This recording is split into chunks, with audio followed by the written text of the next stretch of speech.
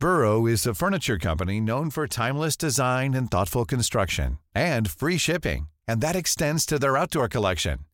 Their outdoor furniture is built to withstand the elements, featuring rust-proof stainless steel hardware, weather-ready teak, and quick-dry foam cushions. For Memorial Day, get 15% off your Burrow purchase at burrow.com/ACAST and up to 25% off outdoor. That's up to 25% off outdoor furniture at burrow.com/ACAST. This is Paige, the co-host of Giggly Squad, and I want to tell you about a company that I've been loving, Olive & June. Olive & June gives you everything that you need for a salon-quality manicure in one box. And if you break it down, it really comes out to $2 a manicure, which is absolutely insane. It's also so easy to get salon-worthy nails at home with Olive & June. The difference between how your nails used to look when you did them yourself and now with the Mani system is a complete game changer. The best thing about Olive & June, too, is it's a quick dry. Dries in about 1 minute, lasts for 5 days, and full coverage in up to 1 to 2 coats. Visit oliveandjune.com/perfectmani20 for 20% off your first system. That's oliveandjune.com/perfectmani20 for 20% off your first system.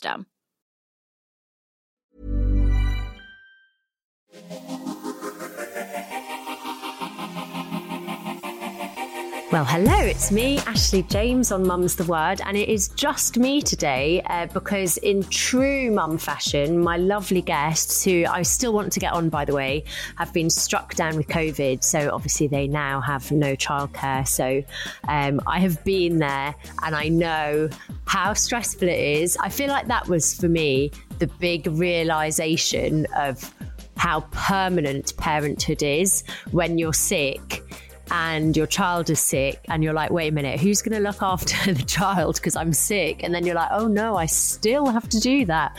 So I will get them back on, but for today it's actually worked out quite well because I feel like I have so much to talk to you about. I think I briefly touched on it last week. It was too brief and I've had so many messages about it. I don't think I need to put a trigger warning on today. I'm going to be talking about my birth debrief and touching on birth trauma, but just to reassure you, I'm not going to go into any like graphic details or anything about my birth. It's more just how to get birth debriefs and my own experience with that. So yeah, I don't think I need a trigger warning, but just as a sort of definition, if you like, of birth trauma. I didn't think that I qualified as someone who would have birth trauma, and it was only a few weeks ago that I went to go see a private pelvic health physio. She's called Marta, and she treated me for pelvic girdle pain in my pregnancy. She diagnosed me with PTSD because who knew that apparently women hold all their stress in their like pelvic area. So without going really graphic, your pelvic floor muscles, or at least my pelvic floor muscles, because of the trauma that I experienced, they all tightened up, which is why I've been experiencing pain, which, to be honest, is actually a little bit of a relief because I thought I was experiencing pain because of being stitched up after my birth, and it's not that. It's only trauma. Obviously, I'm joking. It's not great, but it's very treatable, and I'm pleased to know that it's not due to kind of scar tissue or anything that it might be. So I feel like I've had a real breakthrough over the last few weeks. Obviously, Alf is 18 and a half months now, which just seems absolutely mad.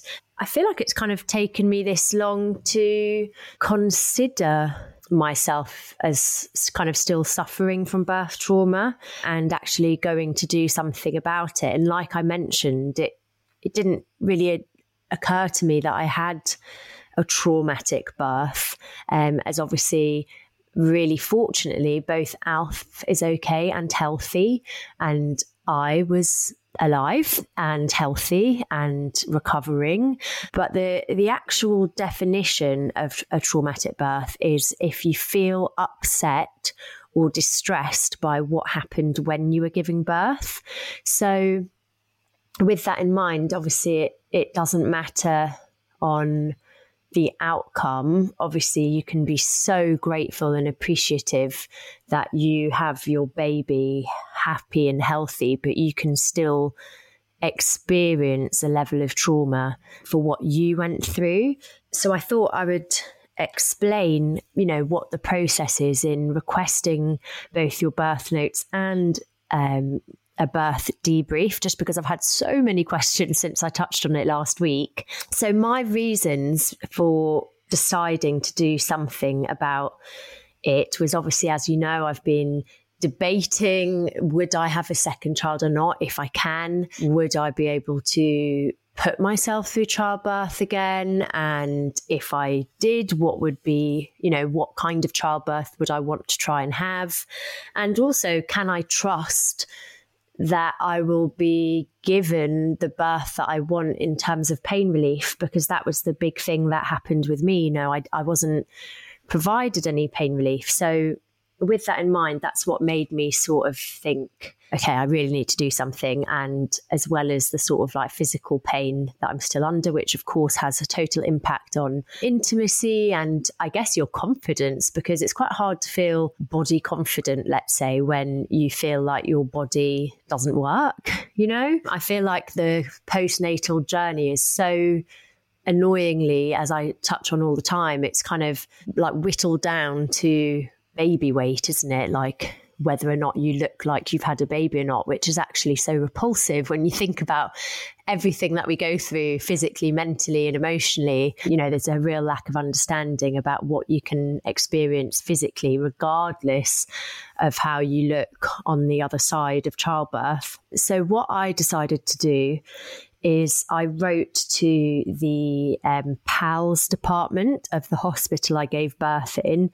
So PALS is the complaints department. And I just put a really polite email saying something along the lines of, hi, I gave birth on the 9th of January, 2021, and I would like to understand what happened during my birth, as I still experience pain and I'm also quite traumatized. And I don't know if I'm pretty sure I'll have told you guys, but I was actually stitched up incorrectly. So because I had a 3rd degree tear, apparently that is meant to be stitched up by a surgeon or a doctor. But in my case, it was stitched up by the midwife just because it was missed. So it basically meant that I tore from the front to the back, but only the front was stitched up, if that makes sense. So obviously that has sort of consequences, physical consequences. I mentioned that I experienced, although thankfully not as much now that I've been working on my pelvic floor, but I experienced fecal incontinence, which is actually quite a common symptom of that childbirth recovery. But obviously it's problematic if it continues. So I just said I would love to understand what happened in my birth and why I wasn't offered pain relief. So I asked for an epidural for ages. I was told that I needed to do a physical check. So despite it being very painful, I did the physical check because I was told that's what they needed to do in order to give me an epidural. And obviously the epidural didn't come. So that was the PALS and complaints department. And then I had a call a few days later with somebody from Women's Services, who were, by the way, lovely. And I need to stress this whole process that I've been under, everybody who I've spoken to has been so compassionate and so kind. And there's been no judgment at all over the fact that, what am I complaining about because Alfie's here and healthy and et cetera, et cetera. So please, if you do kind of have questions and you do feel upset in any way about what happened when you gave birth, please don't feel like anyone is judging you. And please also know that this is a completely free service on the NHS. You're obviously allowed to find out what happened. So the lady who called me just wanted to kind of understand what I wanted to do. And she was like, I'm so sorry. That was your experience. It shouldn't be like that. And she said, I will organise a virtual birth debrief with and I can never say this word, the obstetric, I think that's right, with the obstetric, you're all going to probably correct me, but the obstetric consultant. And then she said, would you like me to close the complaint with PALS? To which I said, no, not yet, because obviously I don't know yet whether there is valid reason for me to complain officially. So I said, no, keep it open, but I'm excited for the birth debrief. And what you can also do alongside getting a birth debrief is request your birth notes. So that would mean that you have a physical copy of all of the notes that were taken, and you can select the date. So for me, it was from my birth to the 2 weeks after, when I got signed off by the midwife. So in order to get your birth notes, you have to fill out, or at least I did for the hospital I gave birth in, a subject access request form. So this is a form that you would fill out to request notes of your own, your child's, a family member who died, whatever it is. It's the official form that you fill out in order to request notes. And that was pretty easy. I sent it off, and I was told it would take a month to get them. But yesterday in the post, I actually did receive a big brown envelope, and it turns out they are my birth notes, although I haven't actually opened them yet, just because I feel I'm not quite ready to see what they say. And I've decided to go through them with somebody from outside the NHS. So this is a paid service, someone who is called a birth debrief facilitator. So many people actually recommended her, like you guys, people on Instagram, Mixed Up Motherhood. So actually she's agreed to come on the podcast. I did say, can we go through my birth notes on the podcast? And she was like, well, no, because it's confidentiality, and obviously there'll be lots on there, which is fair. But we are going to try and do a episode in the future where she will explain exactly what she does and how she does it and how it can be helpful. So that's really exciting. I am paying, by the way, so that's not an exchange. But I'm not saying, if you do my podcast, will you do it for free? I'm paying. It's a service. It's £300. So obviously it's not cheap. But after having my birth debrief with the NHS, I feel like I would like somebody completely independent to go through them, because, and this is what I'll get onto. So I had my birth debrief last Thursday, I think it was. And I won't lie, it was a bit more upsetting than I envisioned. So because I wasn't offered pain relief for a very long time, I had kind of got in my head that it was probably because it was lockdown and they didn't have enough staff. So they didn't have anyone to administer the anaesthetic, because I was in the birthing suite, and obviously you have to go to the labour suite if you want an epidural. So that I kind of had rationalised it. And my feedback was going to be, I wish that you could just have been straight up, like pragmatic about it, being like, sorry, you can't have an epidural because we don't have the staff, or it's really busy on the ward right now with emergencies, or whatever it would be. And then at least, you're treated like an adult and you can cope with the answer. But with mine, it just kept saying, no, not yet, no, not yet, no, not yet, no, not yet. And then, 18 hours later, the baby was here, and it was a long old time of feeling like I was in complete pain. But what happened on the birth debrief call was, again, she asked me to explain what happened in my birth in my own words. And then again, she was really lovely, really compassionate, really understanding. And then she said, I'm actually really surprised to hear it from your side, because the notes, and bear in mind, she wasn't part of the midwife team. She said the notes say something very different. The notes say that you were happy with water, by the way, water. You would be happy with water. So basically in the birthing suite, amazingly, there was a birthing pool, which obviously I feel really fortunate for. I know not every birthing suite has a pool. And so when I was in loads of pain, they kept suggesting, why don't you go in the birthing pool for a bit? So I did. And then I'd go back to the bouncing ball or to the bed.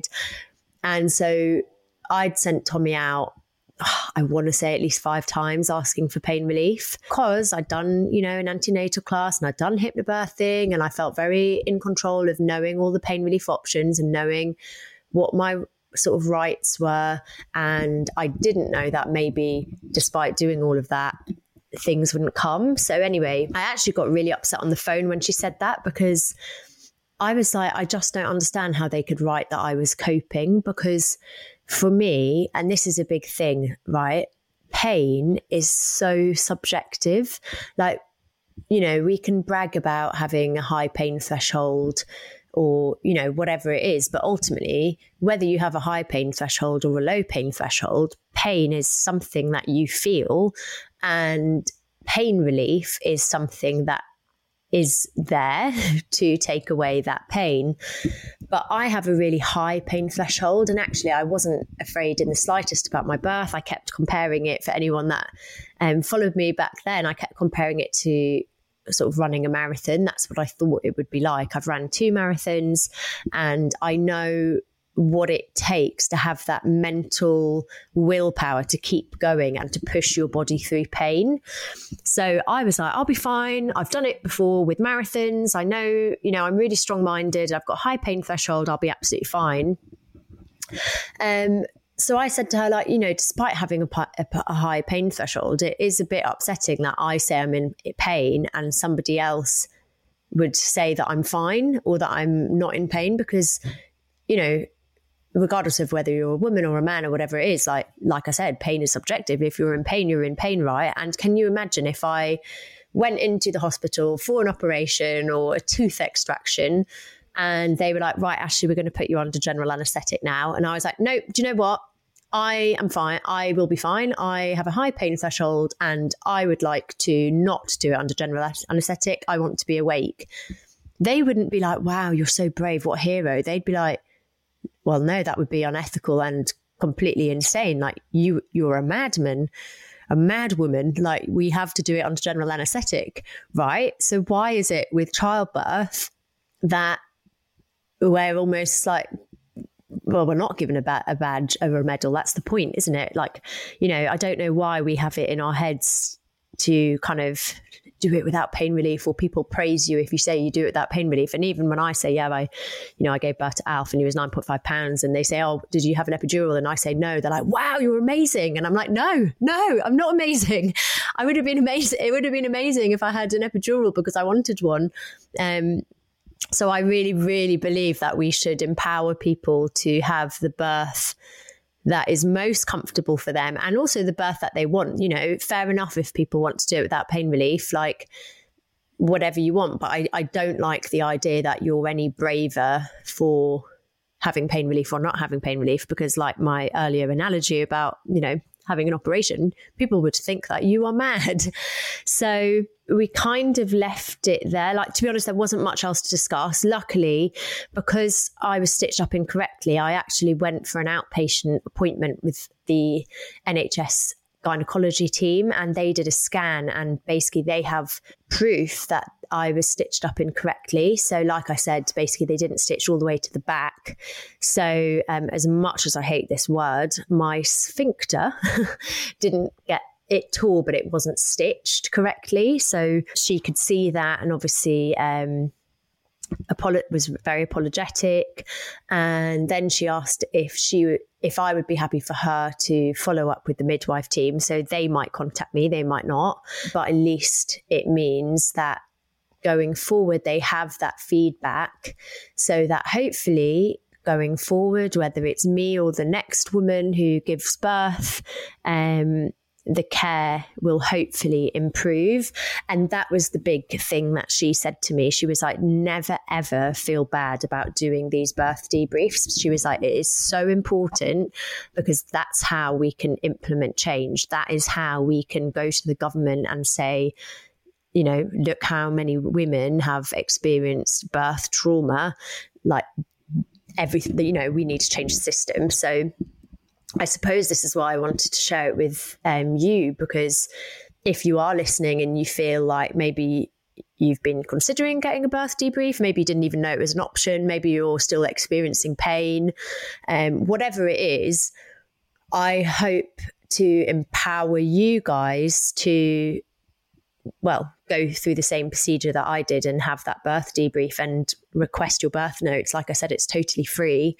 And then hopefully you get to have a sense of closure. And this is why I'm really excited about the independent birth debrief facilitator, because she reads your notes with you, but then she also helps you to get closure from that. And I think that is really important for me, especially, well, just to move forward with my life and not feel like I have this sort of like trauma.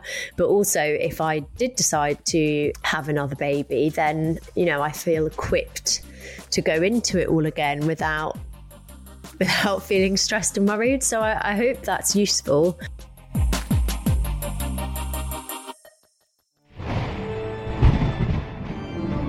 Welcome to Paranormal Activity with me, Yvette Fielding, a brand new podcast bringing together people's real ghost, extraterrestrial and paranormal stories, as well as getting some inside details from those who study the supernatural.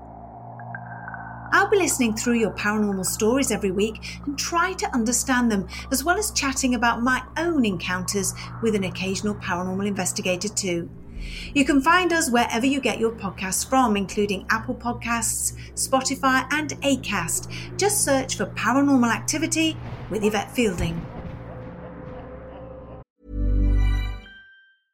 This is Paige, the co-host of Giggly Squad, and I want to tell you about a company that I've been loving, Olive & June. Olive & June gives you everything that you need for a salon-quality manicure in one box. And if you break it down, it really comes out to $2 a manicure, which is absolutely insane. It's also so easy to get salon-worthy nails at home with Olive & June. The difference between how your nails used to look when you did them yourself and now with the Mani system is a complete game changer. The best thing about Olive & June, too, is it's a quick dry. Dries in about 1 minute, lasts for 5 days, and full coverage in up to 1 to 2 coats. Visit oliveandjune.com/perfectmani20 for 20% off your first system. That's oliveandjune.com/perfectmani20 for 20% off your first system.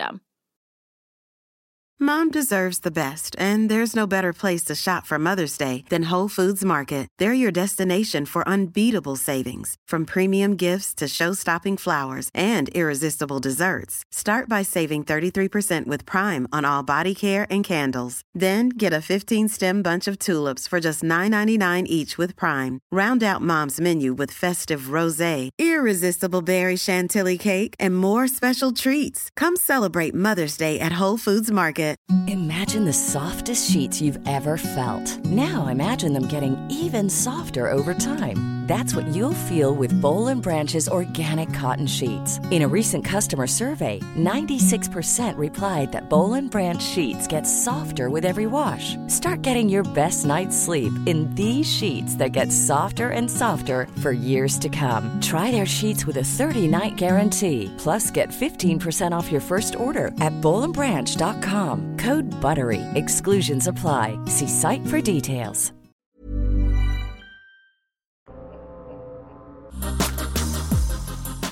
But I also thought I would just answer lots of your questions around some other things, kind of have like a quick catch up, because there's been so many questions, and some of them I'll read anonymously just in case your partners or you didn't want me to read out your names. But the first one is, how do you navigate loneliness as a new mum? I feel like I'm really grieving my old life and freedom. And I thought this was such a good question, because this is honestly exactly what I'm going through at the moment. And funnily enough, I have just taken on a life coach, an amazing lady called Michelle Zelly. So years ago when I was single, I actually went to a talk about love addiction and, you know, bad like relationships and why you keep settling for less than you deserve. And it was hosted by Michelle Zelly, and she was honestly amazing. And I don't know why, but in my head, I was like, I really need to speak to Michelle Zelly. So we had like a quick catch-up call, and I explained to her how I was feeling. And I basically said that I feel like since motherhood, and I don't know if it's because of birth trauma or whatever it is, I was like, I just feel like I'm short-circuiting, like I'm not processing my emotions very well. I feel like I'm stressed all the time, and I really miss my old life. And even though I'm trying to tell myself like, you should be grateful, I still feel like I miss the past. And she said, you're experiencing grief. So it's interesting that the lady who asked this question said grieving your old life. So Michelle, who by the way is also a mum, she had children very, very young. She said it's very normal to experience grief because of course your life completely changes. And so she is going to basically try and help me process that grief, because she said what a lot of us do, which is exactly what I was doing, was like, I should be grateful, you know, like so many of my friends are trying to have babies and are on a really difficult journey, and I had Alf, and I should be grateful and I should be blessed. And, you know, and that doesn't help you process grief. It doesn't help you stop missing your old life. So I've only just started working with her, actually.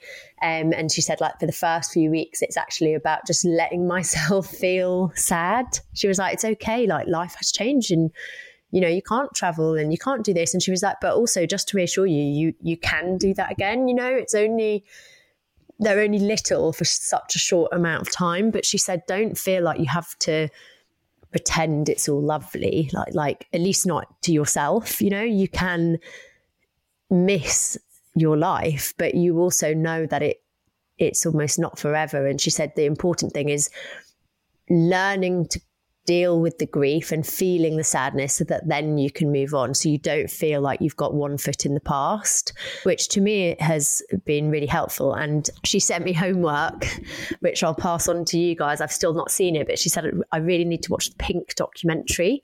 So she said that Pink obviously became a mum, and I think went through a lot of these feelings, and then went on to do, obviously, I mean, she's Pink, she went on to do amazing things and went back to touring. And she said it's like a very inspiring documentary, which I've not seen yet. So maybe we can watch it together and let me know if you found it helpful or not. So how do I navigate the loneliness as a new mum? I will say that now Alf is 18 months, I do feel like I have a lot of my friendships back. Not that they ever left. Well, some did, some really did leave. But, you know, that feeling, I remember around 6 months and onwards, I was trying to juggle work and I was trying to juggle the kind of like, motherhood, not kind of. I was trying to juggle a baby, the lack of sleep, which I think had such a huge impact looking back. And I remember thinking, I miss my friends so much, but I don't have time to talk to them. And they would message me and ask how I was, and I didn't reply for like weeks and weeks and weeks. But then I missed them at the same time, and I just felt like I didn't have time to do it all. And I think it does get easier.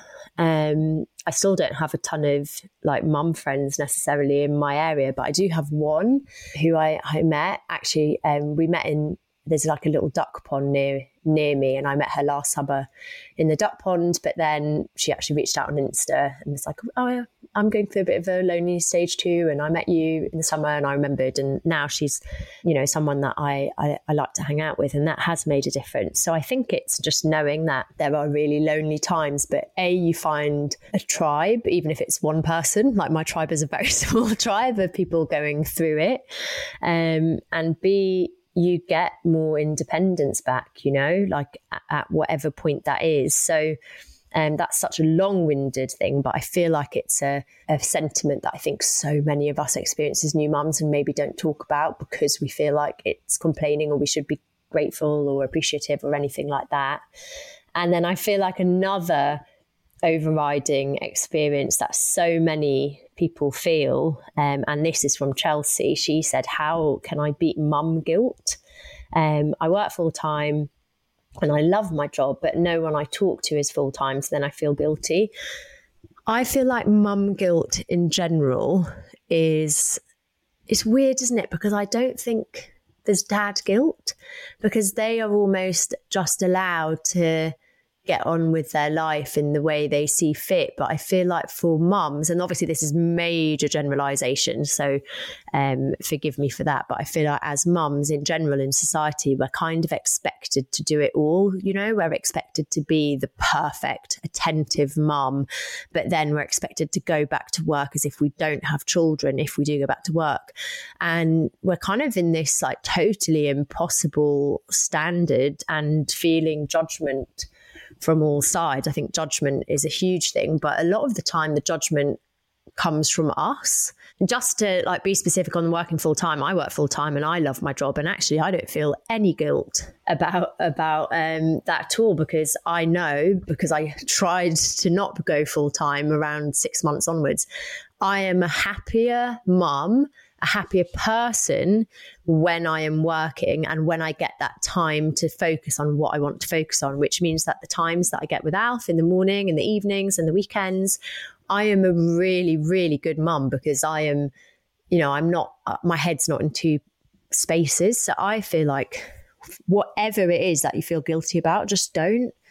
And I know that's easier to say, but it's like, I feel like we have so many like negative beliefs about motherhood, or we judge ourselves, or we hang out with people that judge us. But I feel like that says a lot more about them than us. Betty actually messaged saying she feels judged by her mother-in-law for feeding her baby pouches, and what do I think of pouches? And like, I remember getting judgment about pouches when I put them up on Instagram, and I remember looking at them. I think they were like Ella's Kitchen or Babees, and I was like, they have no badness in them. They look fine to me. I genuinely don't understand the problem. And like, fair enough, I'm sure it is better to cook a healthy home cooked meal 3 times a day, but like, for me and my life, that's not realistic. And if pouches feed the baby and it allows you to, I don't know, have a bath or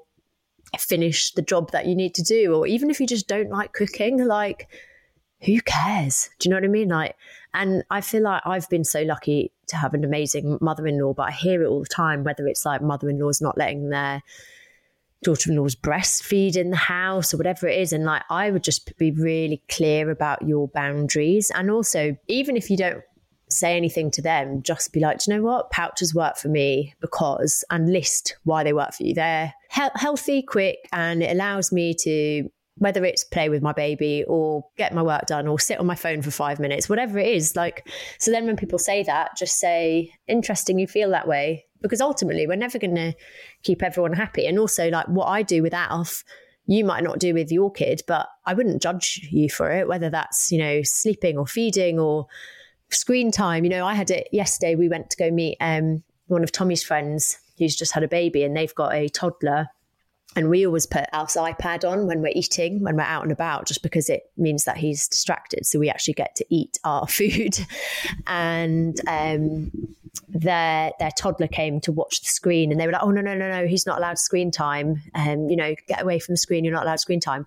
So I could have felt judged, but I don't, because that works for them and this works for us. So I feel like we just need to try and stop feeling guilty and try and trust our intuition and trust what we do is right, and be open to if people do things another way, not taking it personally, because everyone's allowed to do things differently. So I hope that's helpful. But the last question I will answer, and I won't say your name just in case, even though I'm sure that there's lots of people with this name and it probably refers to so many people, but I will keep it anonymous. And she said that she is 9 weeks postpartum and everything her husband does is annoying her.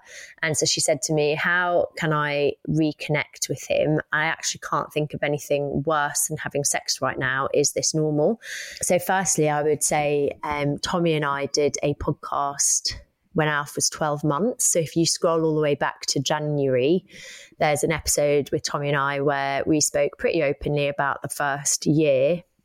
But then in terms of like what he does that annoys you, I guess it's like questioning to yourself whether it's like rational or irrational. You know, if it's like he breathes next to me, then obviously that would be quite an irrational thing. And you can like think like, okay, probably best not communicate that with him. I'm obviously going through something. But I do think communication is such an important thing. Like, I feel like no matter how long you've been together, obviously Tommy and I were in a really new relationship, but I speak to people who've been together for like 10 years and then had children, and they go through the same stuff that Tommy and I go through. I feel like when you become parents, it's almost like navigating an entirely new relationship. And I suppose there's an element of missing that old relationship as well. So I think, like, what does he do that annoys you? Is it that he expects not to change nappies, or is it that he thinks it's your job to get up at night and not his, or that you're the one that's having to cook and look after the baby? Like, you know, they're quite rational things to be annoyed about, I would say. And I guess it goes back to that thing of like, you know, the expectation tends to all be on the woman, whereas like the men get praised for doing like the basics, which isn't to say that, you know, Tommy's an amazing dad and he is, as much as I hate the term, hands-on. But I don't know if relationships or parenting can be equal, because we live in a society that makes it really hard for it to be equal, because Tommy could walk down the street with Alf and everyone would like swoon and be like, oh, so nice that he takes him out. Whereas I'd walk down the street and everyone would tut at me because they're like, oh, another mum with a baby, get out the way of my pavement. You know, like there's such a different attitude, and it is what it is. But obviously the important thing is working out for you two what works and what's realistic. Like, you know, Tommy and I pretty much try and do everything equally where we can. But obviously when I was breastfeeding, that didn't happen. Therefore, Tommy did the cooking because I would be sat with a baby tied to my boob. You know, he normally puts Alf to sleep now just because it's easier for him. We still rock him to sleep, and he's getting a little bit big for me. We probably need to switch that up at some point. But Tommy does that, and I will tidy the playroom and like make dinner or order delivery or whatever we're doing for dinner that night. So, but it took time and communication to get there. And then in terms of like how to reconnect, I think it's just like really important to say for so many of us, like, you don't have to have sex to be connected and to be intimate. And I think this is a really important thing, because I think there is this sort of like archaic expectation that, you know, I don't know if it came from films or comments from the older generations, but it's like, you know, almost like if you don't put out, then your husband will leave you. And that's such rubbish. Like we are recovering from childbirth, and we're also probably completely sleep deprived. Obviously there's lots of very lucky people whose babies sleep from really early on, but of course you don't want to have sex. Do you know what I mean? Like, why? You probably feel like so unsexy. Like nothing made me feel unsexier than having leaking boobs, giant nipples, especially when I was pumping as well.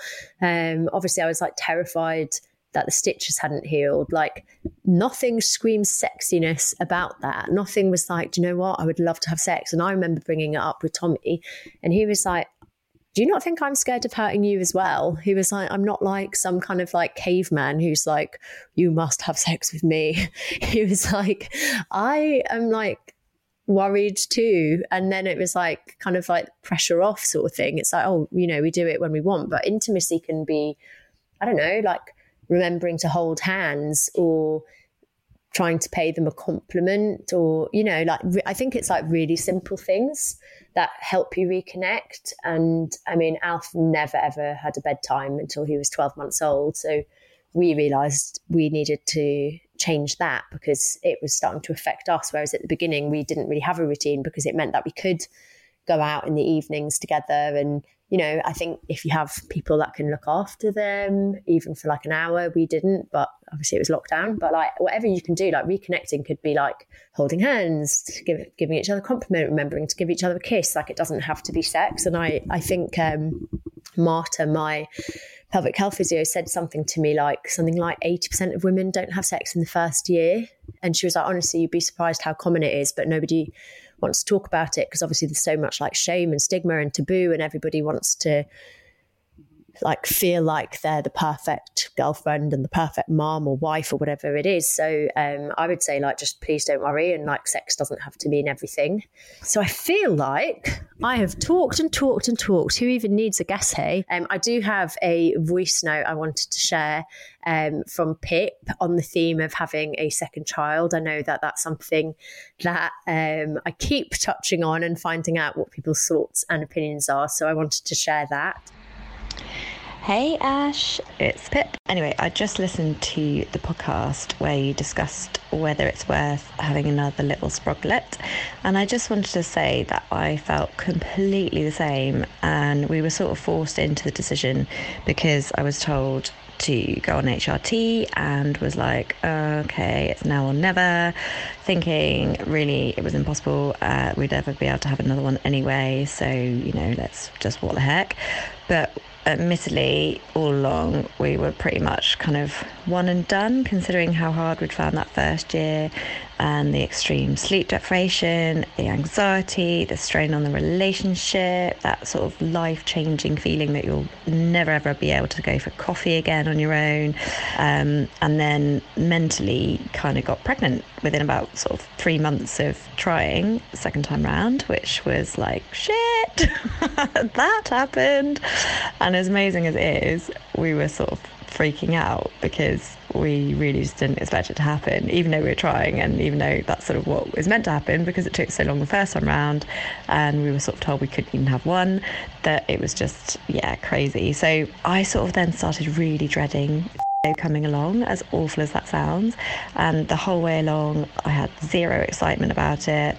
Went to see a therapist to talk about how little I was looking forward to it, and the fact I had gender disappointment on top of that, which again I feel super awful about, and blah blah blah. And then when he came and I saw just how absolutely in love my eldest was with him, and how his face just lit up, and also what they're like together now, I was like, okay, this makes sense. Like, I could really see why people do it. And yes, it was shite in the first few months and my anxiety went sky high, and I was like, how the fuck do you keep two alive? This is madness. But what I did was sort of made, in quotation marks, my husband give up work this time round and be a stay-at-home dad. And actually he loves it, and he's got way less anxiety than me about sort of everyday parenthood. He's more of a disciplinarian because I'm a total pushover and basically can't bear them crying, so they'd likely become spoiled little brats in my care, and basically I now live the dream. So I was thinking, with how successful you are, is maybe that an option for you? Could you take, 3 months off, say, and then role reverse and have your partner stay at home? Maybe it's worth a thought. Anyway, I just thought it was worth a shot, and I thought I would just send you a voice note because it's a hell of a lot easier than emailing, and because I also emailed you like 2 weeks ago going, hey, do you want to do a podcast about gender disappointment, because I really struggle with it and still struggle with it now, and blah blah blah blah blah. And so I didn't want to send yet another email going, so I just sound like a total mentalist, so I do apologise.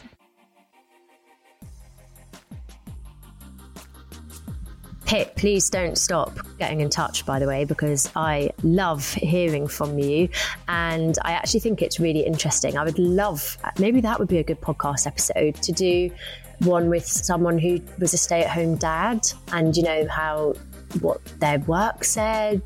Do you get that much paternity leave? It would be really interesting, because I think in Norway that's the norm, that you split maternity leave and paternity leave. So it's definitely really interesting. And gender disappointment, I think it's a really good topic to do, especially because for whatever reason it does feel quite taboo, doesn't it? And it's definitely something I hard relate to, even though now obviously I'm super happy with Alf. I love the idea of having a girl, and I don't know how I would feel if I did have another one. I know it would be one more and done. Then I wonder how I would feel, even though I know that I love Alf so much and don't resent his gender. I loved today's little chit chat, even though it was only me. So I hope you found it all interesting. And as always, thank you so much for listening to Mum's the Word Parenting Podcast. Don't forget to hit subscribe or follow button if you are enjoying it. That way you never miss an episode. If anything resonated with you today, or even if you want me to cover a certain topic, then I love hearing from you. You can send a voice message for free like Pip did. You can do it anonymously if you want as well, which is 075 999 27537, or you can email at askmumsthewordpod@gmail.com. And actually you can leave a review on Apple Podcasts too if you listen on Apple, and they're really easy to see there. And I'll be back with another episode, same time, same place, next week. Bye for now. Here's a cool fact. A crocodile can't stick out its tongue. Another cool fact, you can get short-term health insurance for a month or just under a year in some states. United Healthcare short-term insurance plans are designed for people who are between jobs, coming off their parents' plan, or turning a side hustle into a full-time gig. Underwritten by Golden Rule Insurance Company, they offer flexible, budget-friendly coverage with access to a nationwide network of doctors and hospitals. Get more cool facts about United Healthcare short-term plans at uh1.com. Hey, it's Danny Pellegrino from Everything Iconic. Ready to upgrade your style game without blowing your budget? Check out Quince. They've got all the good stuff, shirts and polos, activewear, and fine leather goods, all at 50 to 80% less than other high-end brands. And the best part? They're all about safe, ethical, and responsible manufacturing. Get that luxury vibe without the luxury price tag. Hit up quince.com/upgrade for free shipping and 365-day returns on your next order. That's quince.com/upgrade. Planning for your next trip? Elevate your travel style with Quince. Quince has all the jet-setting essentials you'll want for your next getaway, like European linen, premium luggage options, buttery soft Italian leather bags, and so much more. And is all priced at 50 to 80% less than similar brands. Plus, Quince only works with factories that use safe and ethical manufacturing practices. Pack your bags with high-quality essentials you'll be wearing for vacations to come with Quince. Go to quince.com/pack for free shipping and 365-day returns.